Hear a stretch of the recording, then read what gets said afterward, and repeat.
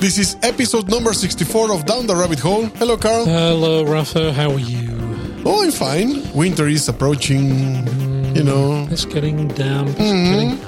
And we're both struggling with finding time at the moment, aren't we? Yes, a little bit, but We're here. we're here, yeah. So, And we have a very interesting show today. we do. I think it's something that you can actually debate and keep on talking Absolutely. for a very long time. And if you're not scared, there's something wrong with you. Yeah, exactly. But we're going to start with... With some news, because we have two in particular that have been very interesting. One is from out of this world, True. and one is from this world. Sadly. Pretty scary. From this world. Yes. So, shall we start with the out of this world? Yes, let's start with that one. The out of this world one is that the solar system apparently had a recent visitor, which is now moving away from the Earth. Uh-huh. What was unusual about it was its shape. The shape. Now, yeah, it's so this- interesting. It is interesting. Now, the other thing to say about it is that this object, instead of kind of coming in from the outer solar system on the plane of the planets, shall we say, because they're all kind of, on a disk kind of thing. Yeah. This kind of came from the top down out of the plane of orbit or whatever they call it. Now, it's now on its way out, but the odd thing about it is that it is 10 times longer than it is wide. Yeah. And it's the first time an object like this has been seen. It's estimated to be around 400 meters long, so that would make it about 40 meters wide, which is really quite strange. Yep. And scientists have no real idea about how something like that would be formed. They have some ideas, but nothing And certain. how it's still moving around, that didn't crash with other stuff. Well, they reckon it's probably been wandering around for some time. It's got a very strange name. Do you know how to pronounce that? Can you pronounce that? Oumuamwas. What do you? Oumuamwu. Oumuamwas. Amwaz. Oumuamwas. Okay. I think it's based on some. I think it was in Chile where they... I'm just trying to. I can't. It sounds more like from Hawaii. Does it? I know it said Hawaii at the top, but I thought that was the observatory. Anyway, yeah. it's big and long. Yes. And, of course, conspiracy theories. Are already there. It's a cigar shape. Yes, so we think Mothership. maybe it's a colony ship or something. And they were approaching the Earth system, had a look in the guidebook. Yeah, they saw Earth. Nah. Let's just keep going. Let's skip it and They're all go the idiots. other way around. Yeah, they won't be there much longer. So it is now on its way out. Oh, there's the pronunciation. Moo. Oumuamwu. Woohoo. Omu. We sound like we need help, don't we? Anyway, the object is reddish in colour, apparently, and this is a sign that it's probably been bombarded with cosmic rays for a long period of time, and that it's probably dense rock and metal, but probably no water or ice. Or ice. Yeah. So a very interesting object. A lot of scientists, astronomers, are scrambling to get a final view of it before it disappears for... I don't think they even know how long the round trip is. Yeah. So we may never see it again. Who knows? So... It's interesting because this gives you the notion that there's so little we still know about I know. how our own solar system, or in general, what things in the universe will you still find out there. Yeah. I mean, it's weird. I mean, one of the best guesses scientists have got is that it's possibly a fragment of a molten core that was in a collision. True. And it kind of just froze, like a splash. Yeah, after a collision, just... Yeah, and then just froze in space, and that's it. These are how wild the ideas are, right? I mean, obviously, Yeah, because it's hard to actually. obviously, we know it came from a shipyard near Alpha Centauri, but that's another subject, right? Yes. So, moving swiftly on. Moving swiftly, we have the next news, and it's a scary one. It is a I scary think. one. Because that one is involving a campaign Yeah. to ban lethal autonomous weapons. Yeah, killer robot stuff. Right? Yes. It has been actually around this video, this campaign, being published in all social media. It's very slick. And if you haven't seen it, check the show notes because there's the video to that. Very convincing. When you start to see the first minutes of the video, it's just scary. It just blows you away. Yeah. It? They start to show a drone that is supposed to be having an AI in it that Embedded. controls It's mission. reactions and the mission. So if somebody wants to trap it or a sniper would like to shoot it, Yeah. it moves As avoidance. and react. Tactics. Yeah, exactly. And when he's close to the target, Yeah. it just has some design explosive Yeah. that blows your brain away. Bit of plastic. Yeah. So it's, in the video, they said surgical procedure Well, it's like a free-ranging bullet. attack. Isn't Yeah. it? I mean, and they start to show How it might be used. How it might be used. And there are swarms of Yeah. them falling from a Dropping out plane. of a bomber. Right? The spooky part here is when it starts to say, you just have to tell the drone the profile of the person, height or clothes wearing, uniform. Republican. Yeah. And you're like, wow. Imagine that maybe that day you kill all people in red, dressed in red, Yeah. and you decide to put their red scarf that day. Or, Shit. or ginger-haired people. Yeah. They're endangered already. We can finish them off in one go. In one go. Yeah. And it starts to give statistics like you can kill half of a city, the bad part. Well, yeah, this is But then who decides that's the bad part?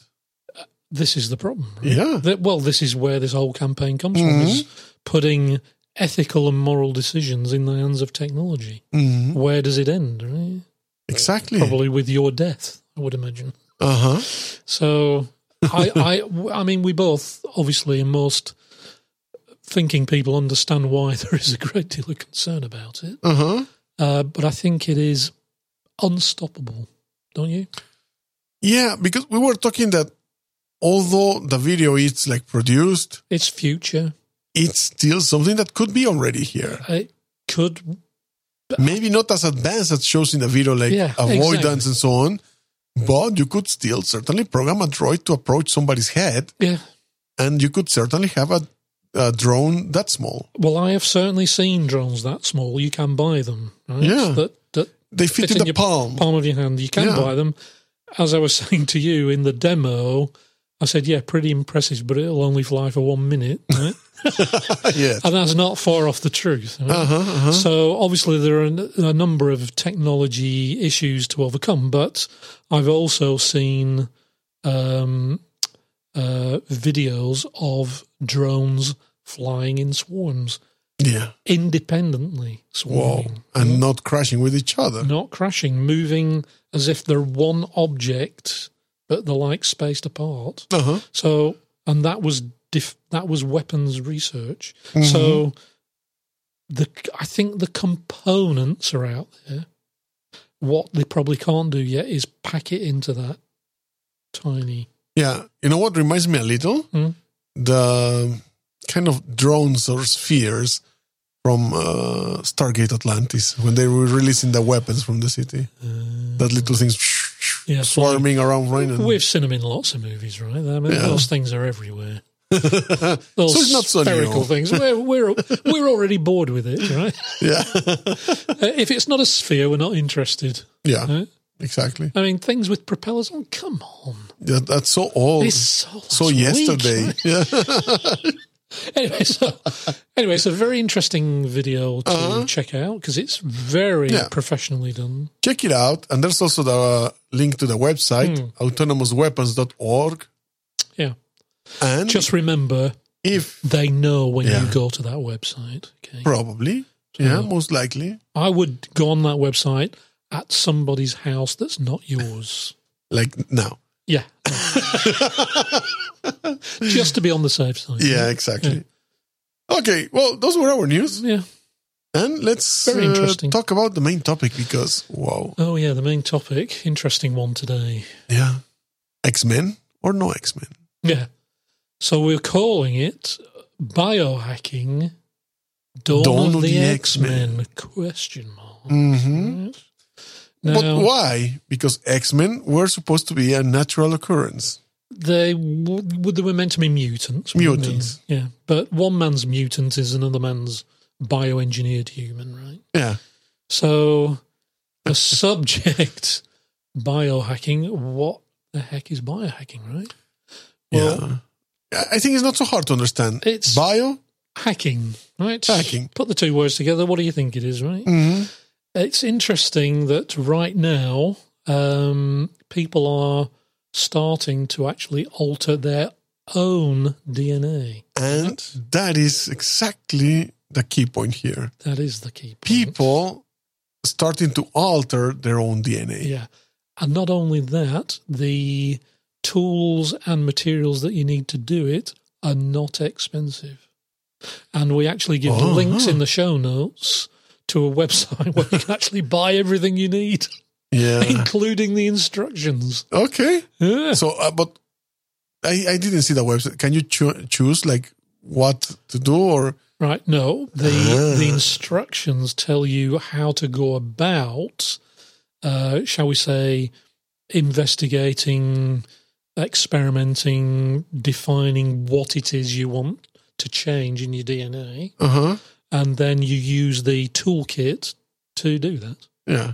So it's not like, okay, I would like to choose to have some laser vision. It's not like an iPhone app, It's not like an iPhone app where you go, oh, I'd like, my super strength today. Orange eyes, Yeah. It's not quite like that. Anyway, we're going to step through it. Yeah. We're going to go now step. step by step. Yeah. So let's just begin with, is it legal? Well, apparently, yes, it is. Because the only reason it's legal is because it's not illegal. It's a kind of a grey area. Grey area, definitely. And the reality is, it's your own body. Mm-hmm. So true. What's that got to do with anybody, right? Mm-hmm. It's my, there was a recent case, actually slightly diverging. There was a recent case in the US where, and he was actually sacked from his job, where a police officer went into a hospital and he wanted to take blood from a suspect. Yeah. And a nurse said, you can't do that without a warrant. And they ended up arresting her and he ended up getting fired. Yeah, she ended up getting a lot of compensation. And she made a very clear point, which was your blood is your property. True. And nobody can take it without your permission. The same thing obviously applies to your body. And obviously there's larger debates about women and childbirth and all this stuff, women's rights to their own body, the rights of their own body, right? It's all related stuff. So the thing is, your body is your own property and nobody can tell you what to do with it, including this stuff. Right? Yes. So we thought before we would get into the biohacking, we'd just have a look at a related area, which is probably most people will have heard of the maker movement. Yeah, right? Yeah. And associated with the maker movement is maker spaces. Yeah. Now, the maker movement is fairly widespread globally now. In fact, as far as I know, there used to be a maker space in town. Yeah, they started one, a maker. I think they closed it. It's gone now. But it's so related to do-it-yourself. This culture of do-it-yourself. It's very DIY and upcycling and all this kind of stuff, right? So instead of, for example, your tablet stops working, the screen's cracked or something, instead of the usual throw it away and buy another one, you can go to a maker space and either use tools there to make a new screen, or somebody there might fit one for you for like not much money. Yeah. So the idea is obviously you keep instead of just keep buying new stuff, you actually keep the stuff you've got. Yeah. And the other thing is people take old stuff and recycle stuff and make new things out of them. And it's a big thing. And, people tinker with stuff and fix stuff. And it's quite a global thing. So, in a way, biohacking has come out of that kind of thinking of, in a way, taking back control. So instead of being at the mercy in the maker movement, instead of being at the mercy of consumerism, which tells you, oh, that's last year's model, oh, that's now broken, throw it away and get another one. In a way, the biohacking movement has come out of the, why should it only be big pharma that tells me what the cures are? Why should it be, and at their price? Why should it be out of my control? Why can't I have some input into this process of, maybe looking for cures for this or that or anything, right? So the biohacking concept is a growing community of professionals and amateurs. So there's just people like you and I. We're not enthusiasts. Yeah, we're not biologists, right? But we could get involved in the biohacking movement if we wanted to. But there are also professional scientists qualified in the field who are also in the biohacking movement. And basically, they are effectively, it's a do-it-yourself movement in biology, medical science, and genetics outside of the confines of universities and pharmaceutical companies. And pharmaceutical companies, especially. Yeah. So it's kind of like, the Wild West of biology, right? And a lot of what goes on is pretty harmless, really. If we've given links so far. We've given links to a website, for example, that gives you the tools to genetically modify yeast so that you can make beer that glows in the dark. Yeah, now, because, I would drink that beer. Right? I can see applications for that. I would love that. You wake up and you're still sleepy and drinking you can still in bed. see. Yeah. Right. I mean... Yeah, you can see where is the beer. I love it. If they could make it quite bright, you could also read by it, right? So it's a beer and a nightlight. I mean... all at the same time, yeah. It's fantastic. Anyway, so to buy a kit to make yourself some luminescent beer is like $80. $80 is what I was about to say. That is just $80. Right. And you can make as much beer as you like. Once you've figured out what you're going to do with it, what the colour is and all this stuff. So, but this has turned into also other areas. This is the interesting thing. Cure yourself. So obviously it started out as fairly mundane stuff, a bit of fun, hacking some yeast to do this, that and the other. I presume if it's yeast, then you could maybe make luminous bread. You're hungry in the night, you biscuits, wake up. Where's my biscuit? Oh, there it is, glowing blue on the nightstand. Although it would be annoying in the cinemas, no? I think in the cinemas, well, it can't be any more annoying than people with their phones, can it? Yeah, true. Yeah. Maybe when you see a person with their phone in the cinema, you can throw your luminous biscuit at them. For better accuracy. For better accuracy. Anyway, so the biohacking movement has moved on beyond glowing biscuits, bread and beer to other areas, and other biohackers have emerged with bigger ideas. They're thinking about curing disease or clearing up oil spills or defeating aging, all this kind of stuff, right? Aging has been also around lately in the news.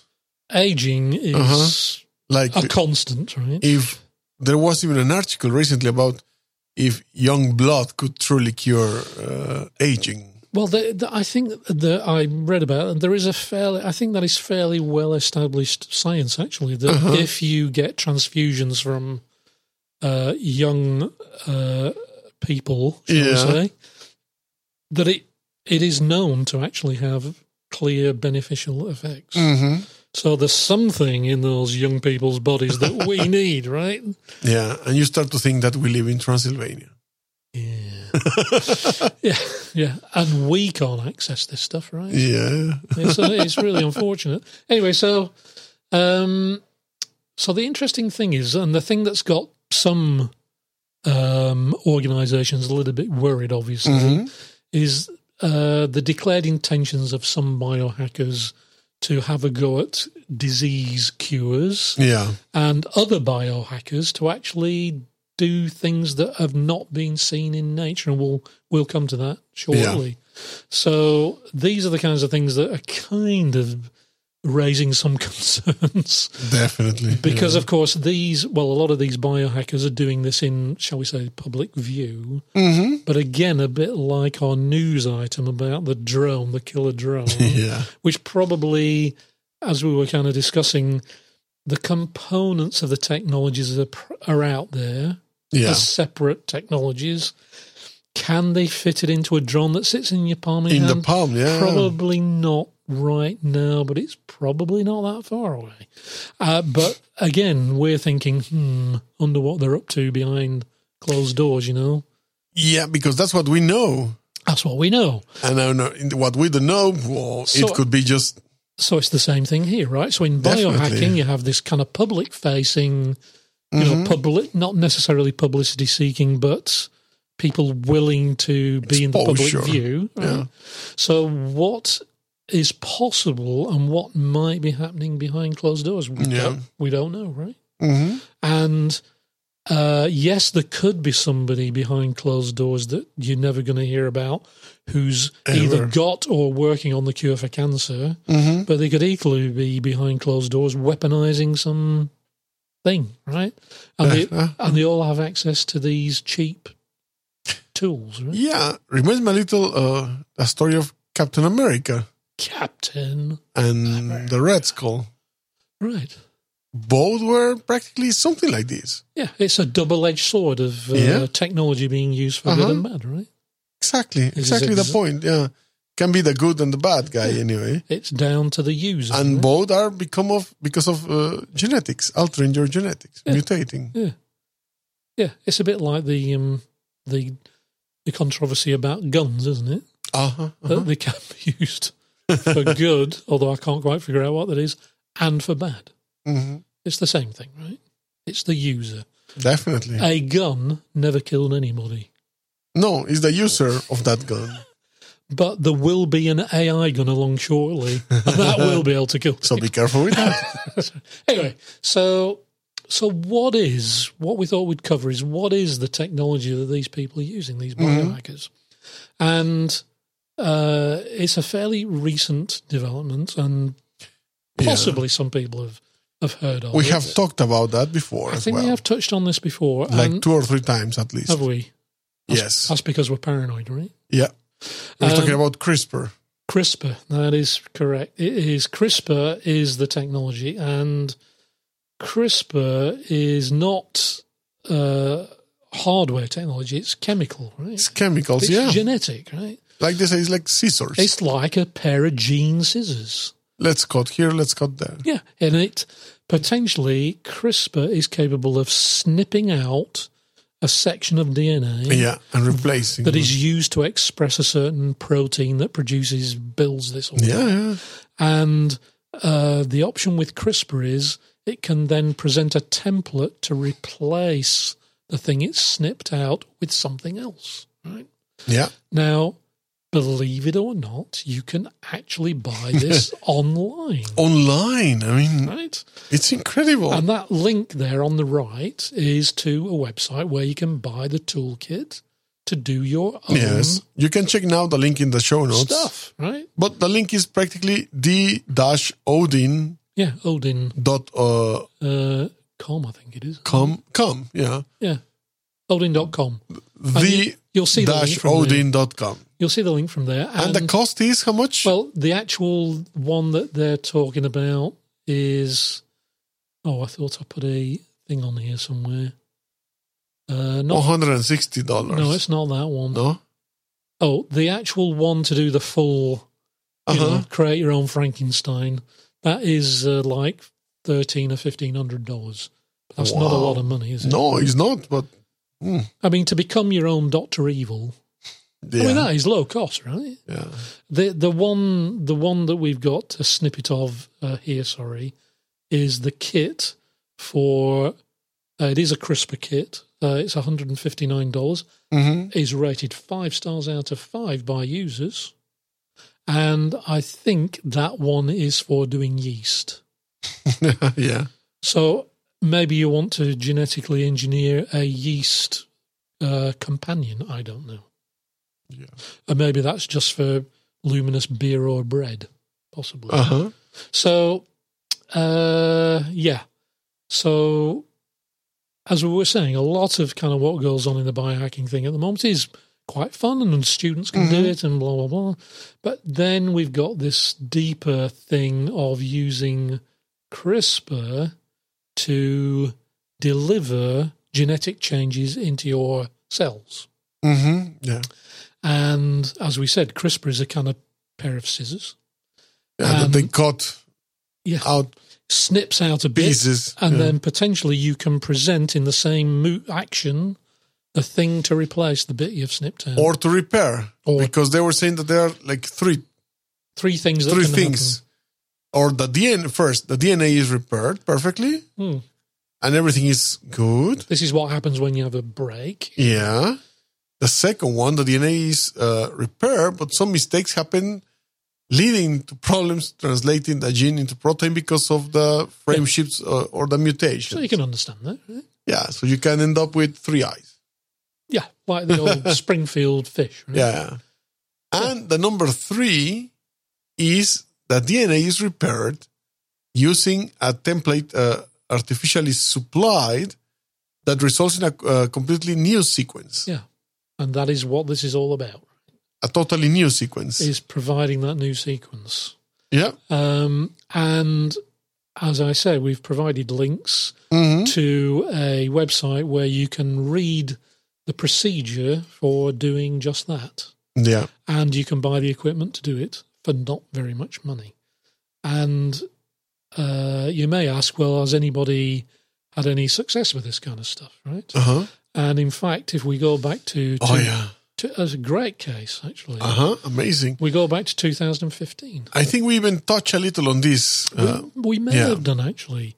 There was a case back in 2015 where the very first person in the world to officially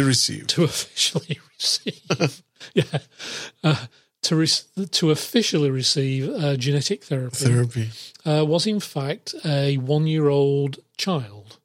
And this child, Layla Richards, was given a treatment at Great Ormond Street, which is a children's hospital in London.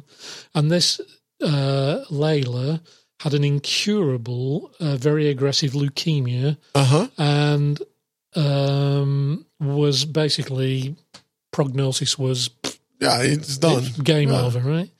And they tried all the conventional treatments. None of it worked. The parents were given one last option, which obviously they embraced, which was to try this therapy, this gene therapy. And it was the same kind of CRISPR-type technology where it snipped out the immune cells, made a snip in the immune cells and plugged in a corrected sequence and was put back into the child. And months, apparently the recovery was almost started immediately, almost. Especially when you're a child, your rate of recovery is huge. And apparently it was remarkable. And a few months later, there is now no traces of leukemia in the body of this child. That's the interesting part. There's no traces at all. It's unbelievable. Yeah. Right? That is incredible. Now, but this treatment, she has to do it like... It may have to be from repeated. time to time. Yeah. Well, they have to test. She has to be probably monitored for the rest of her life, probably, just to make sure it doesn't come back. But that is a remarkable definitely achievement, isn't it? And that there have been many examples actually since then of this kind of treatment. Because, the third story, we can go first in order, but the next case is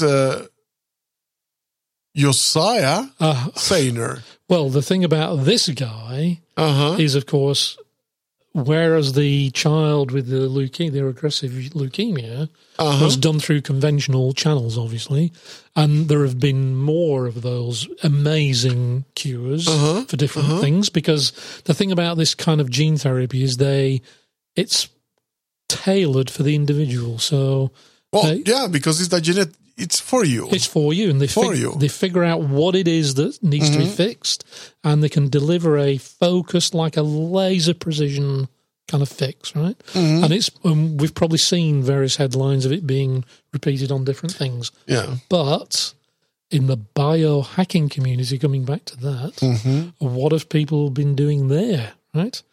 Well, we've got two examples of people who administered a biohack gene therapy.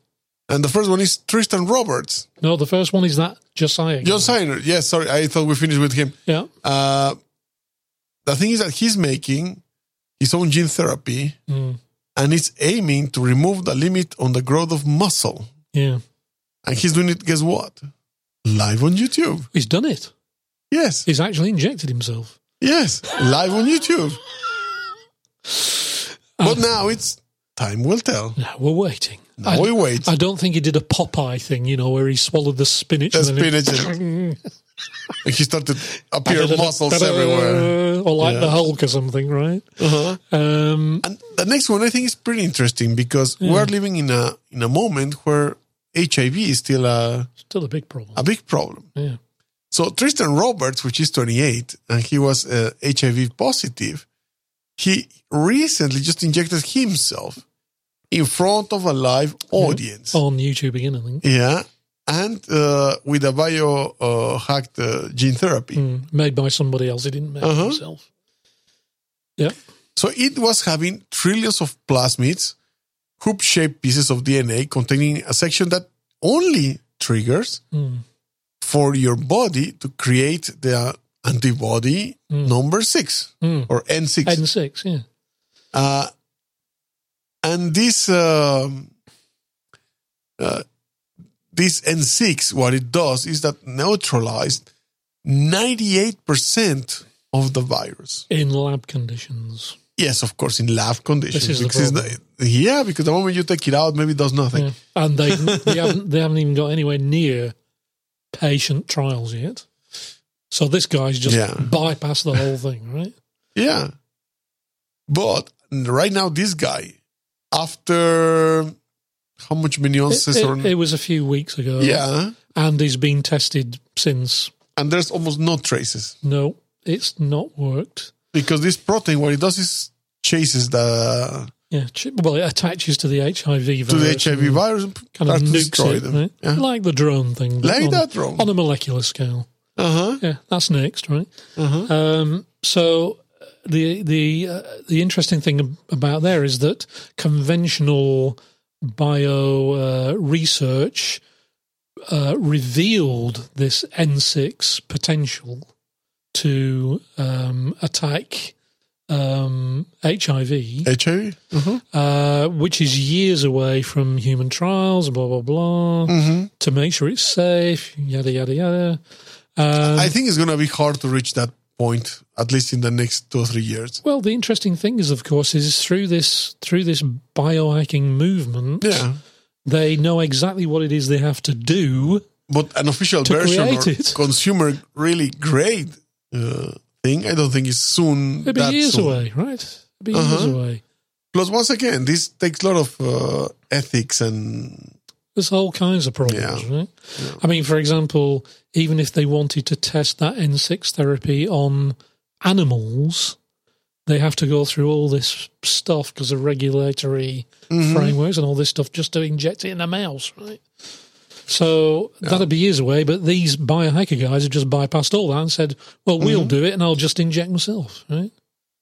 And having done that, it didn't work. So the interesting thing is that this guy Richards is his name. It's Tristan Roberts. Tristan Roberts. He's saying, well, there was a fairly big chance it wasn't going to work, but we'll rework it and have another go. So they'll be coming back for another shot at doing that again. Mm-hmm. So, again, very interesting. And it's kind of the beginning of something quite worrying in a way. Uh-huh. I mean, obviously, you can understand what the, shall we say, society-minded people are trying to do. Mm-hmm. But, of course, for every one of those, there's at least one. Yeah. So, yeah. You can go to biohack.me or .me. Yes, that's one place to look at. Yeah, to get a little more info about the tools. And there is, in fact, a related group. Uh-huh. Unfortunately, they're called Grinders. Which I don't think that's real. I think they need to work on that. It's something like you would use a term in Mad Max films. Yeah. Go to the Grinders and they will cure you. I actually think you would. Yeah. And I think it's actually come from, a grinder, a spinning. I know. Uh-huh. I think that's where it's come from. And they're actually a kind of another related movement. Uh-huh. Who are into cybernetic modification. Uh-huh. And certainly I've read about a guy who had small magnets inserted under his fingertips, little tiny magnets. He doesn't drop things. And he could feel electric fields. Wow. Cool. Because your fingers are packed with nerve endings. I know. But then his body started to get used to it and process information. Yeah.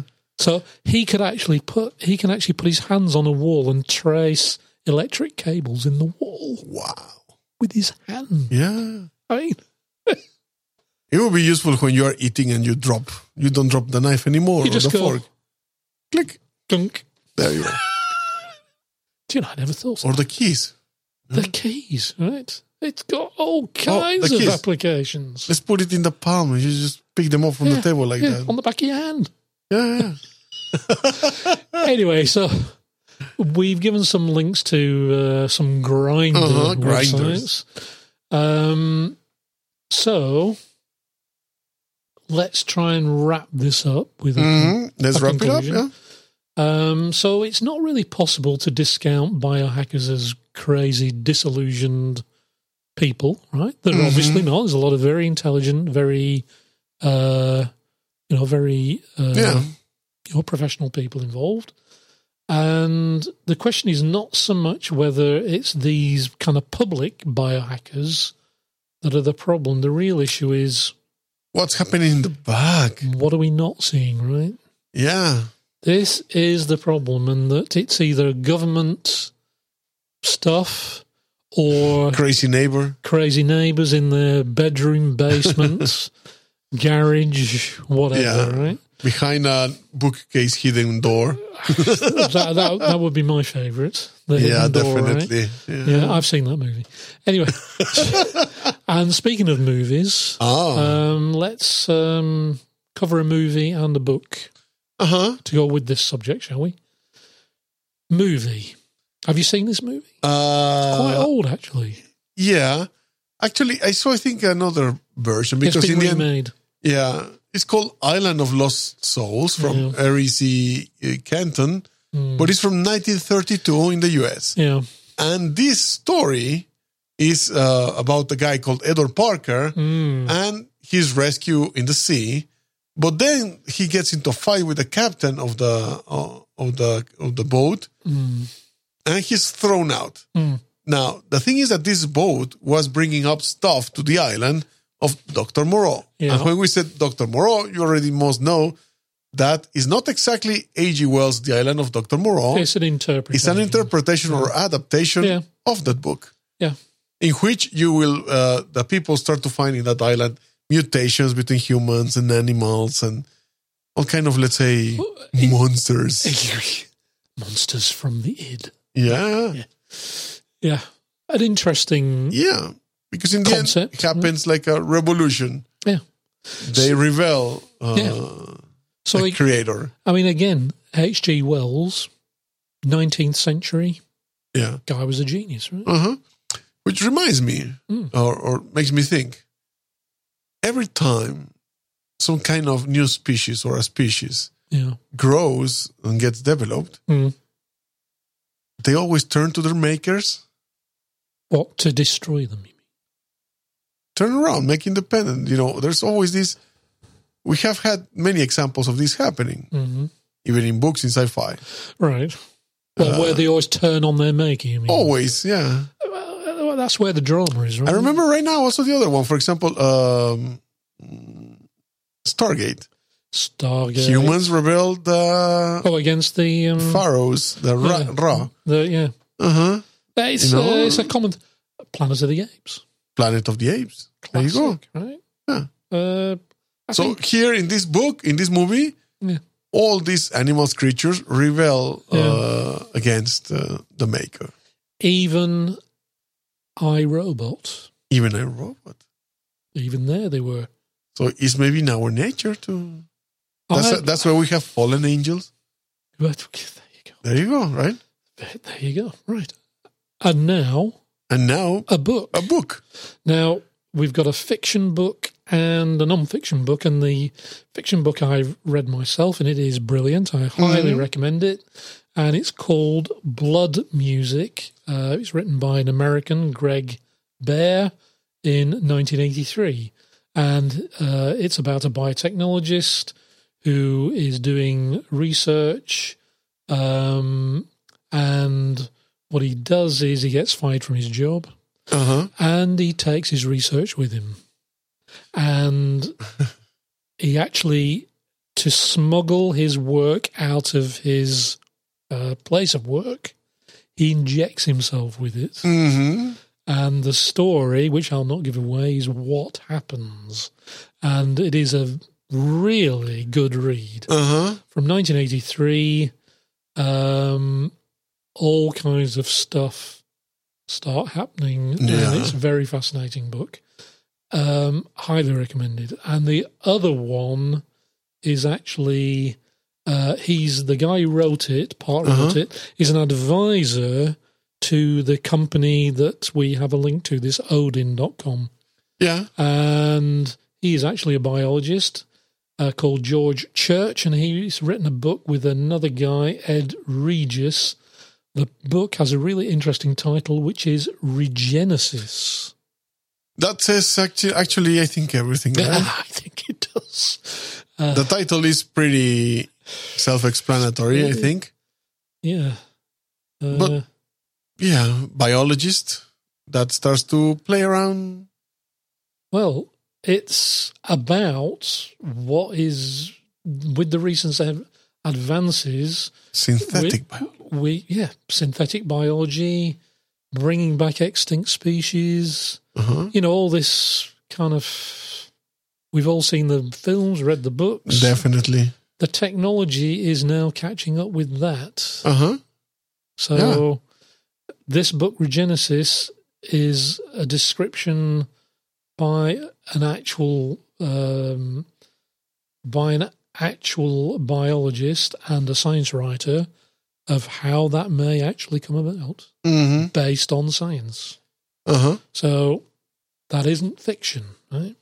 That is fact. So 2 interesting books there, one fiction, one fact. And, well, the question is out there. Would you ever would like to, or would you ever try to modify your own genes? Or would you inject yourself with a biohacked gene therapy if, 1, it potentially was going to save your life, or 2, it might give you an advantage. A superpower. Yeah, that's right. For example, glow-in-the-dark urine. You will always see where you're peeing, right? Right. Yeah. I mean, that's a clear advantage.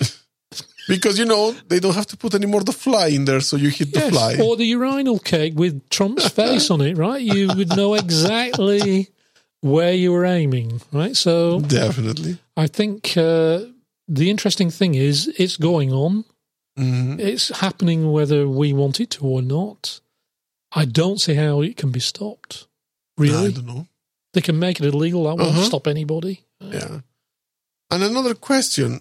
If you would ever decide to try, if there would be something very specific, what would you do? What would you choose?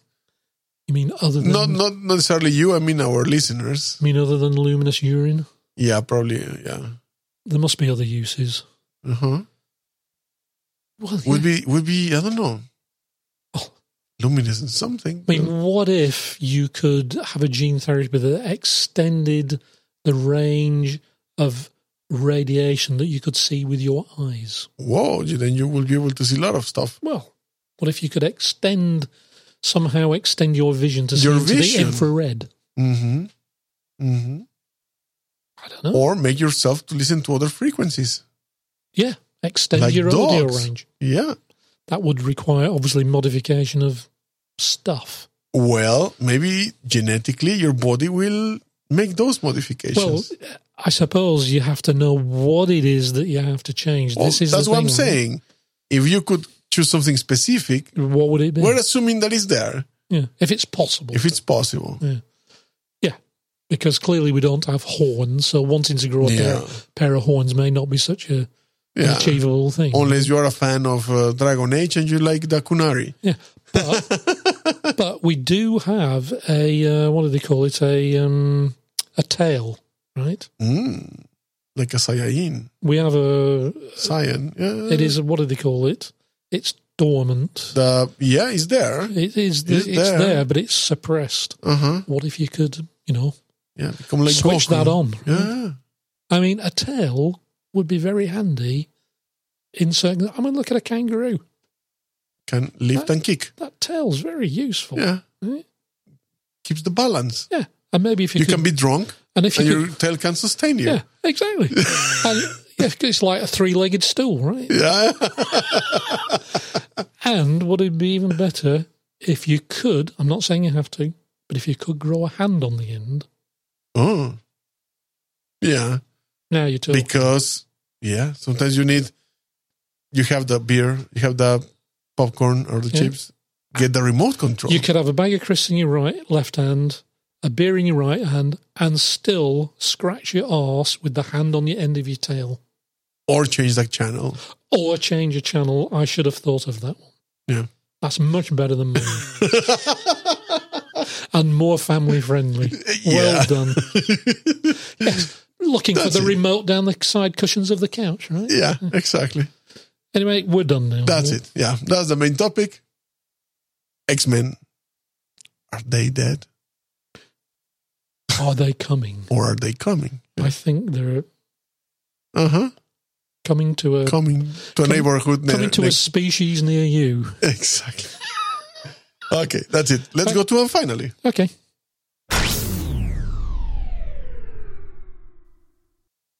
Yeah, and finally, for this show, we're going to have a little chat about net neutrality. Yes. We've been talking about this, haven't we?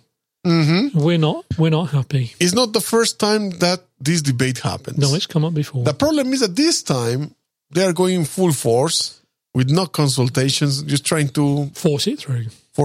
Yeah. I smell big money behind this. Big money and politics. Politics, big money, lobbying. Yeah. First thing that I see is this administration in the U.S., every time there was something made by the Obama administration, is a no-no. They want to undo it. You have to undo it. Yeah. No matter what it is. Yeah. If it was good, you still have to undo it. Yeah. If it was bad, well, you will undo it to try to fix it. But there is this obsessive... but it keeps it simple for Trump, doesn't it? Yes, you don't have to make a choice. You just undo everything.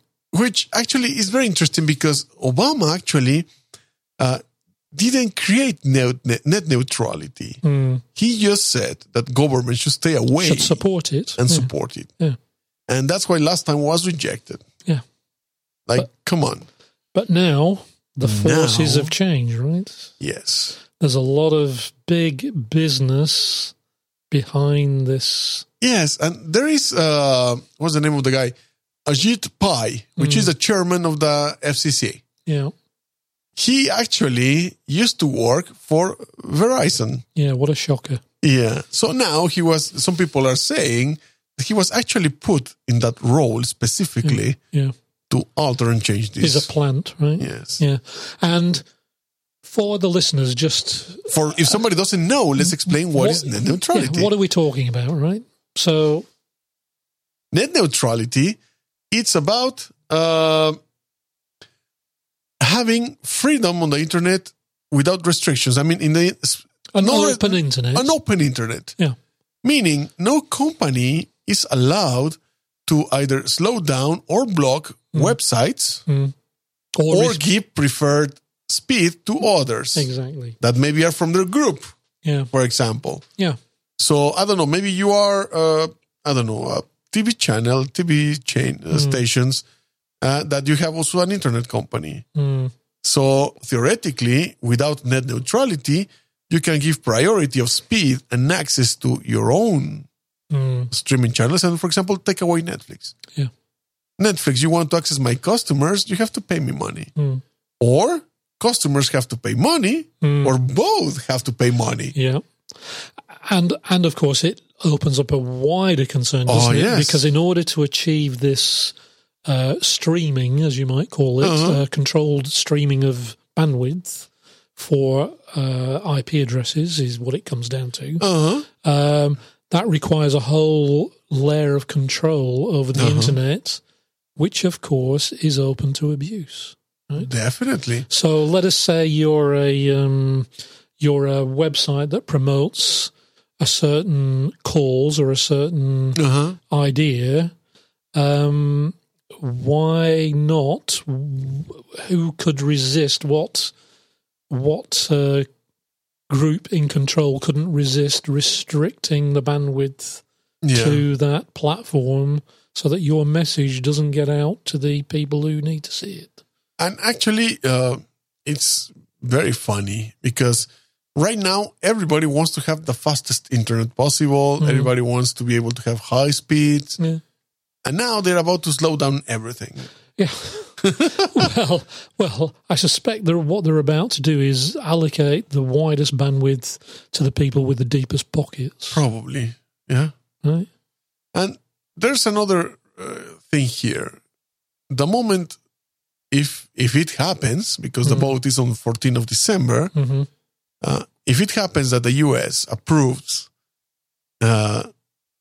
this for the abolishment of this net neutrality and becomes, up to the providers to regulate this, it's possible that maybe other countries will try to follow.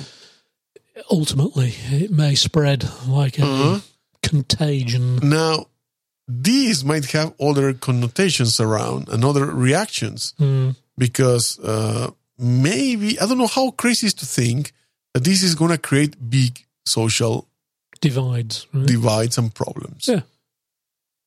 Starting by protests. Yeah. And protests being, like we have seen, sometimes are from any kind of background and sides. Yeah. And maybe crashes could happen, and then we start to have a social disorder. Yeah. Well, again, you make a good point in that. Let us say, for example, we end up with minimally a two-speed internet. Minimally, I would say that is the so that'll be the beginning. Yeah. What is to actually stop infrastructure providers going one step further and saying, "Oh, by the way, this bandwidth that these rich companies and certain groups are paying for has 99.999% uptime, and this bandwidth over here that is free consumer is something less than that, and that can go up and down, and we're not really too fussed about it. But these guys over here who are paying that is solid, right? Definitely. So you're going to get these kinds of injustices, shall we say. And I think it'll end up reflecting this concept that we have at the moment of wealth gaps, right? So the gap we have between rich and poor in terms of the inequality, money, the inequalities, that will pervade into the internet. So we'll end up with a bandwidth wealth gap. Right? Yeah, definitely. Which could be also used after for all kinds monetary purposes. Of course. All you see behind this move is monetization of bandwidth. Yeah. And political interference. You know, it's like we were talking the other day about water. Yeah.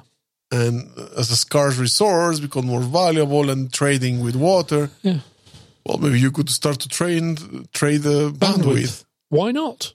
Yeah. Why? You know, we had this attempt at a carbon market. Yeah.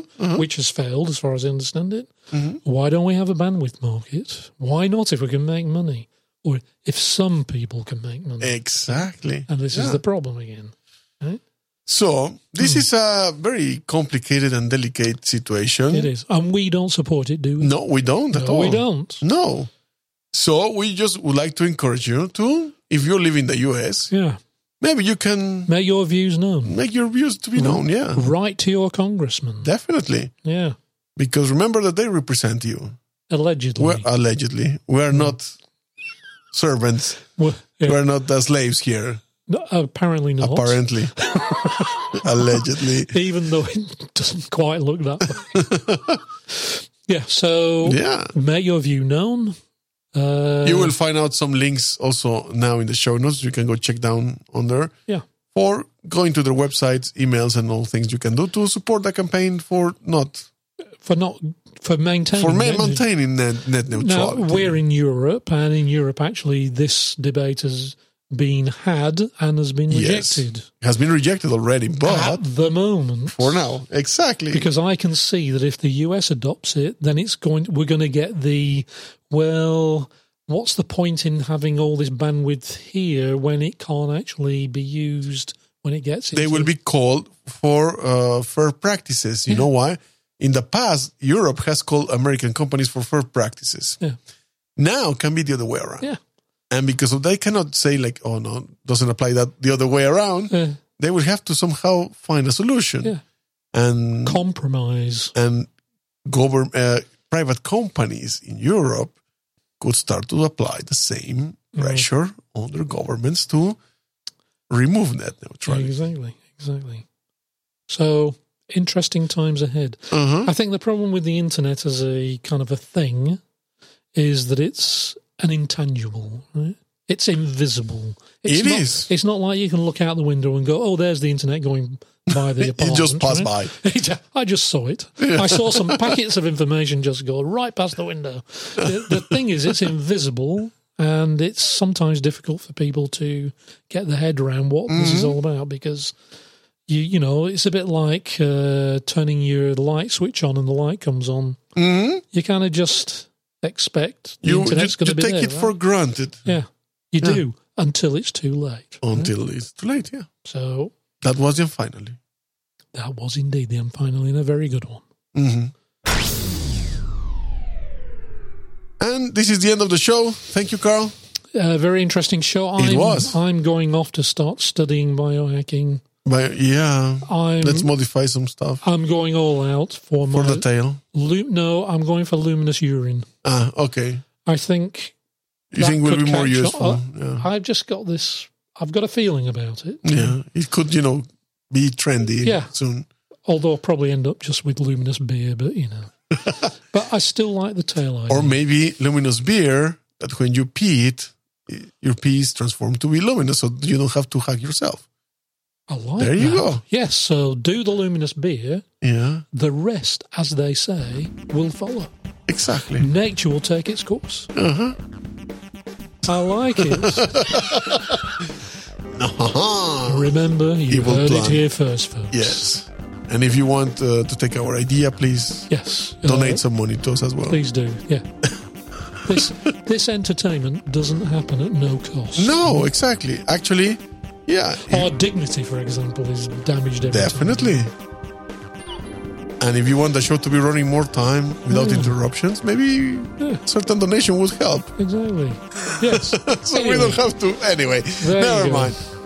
We thank you for listening, and we will talk to you next time. Yeah. Down the rabbit hole. Goodbye. Bye-bye. All names, sounds, logos, and other related items are owned by their respective trademark and copyright holders. This podcast is a production of Dark Mind Radio. Go to darkmindradio.com to find out more. All rights reserved. Dark Mind Radio 2017.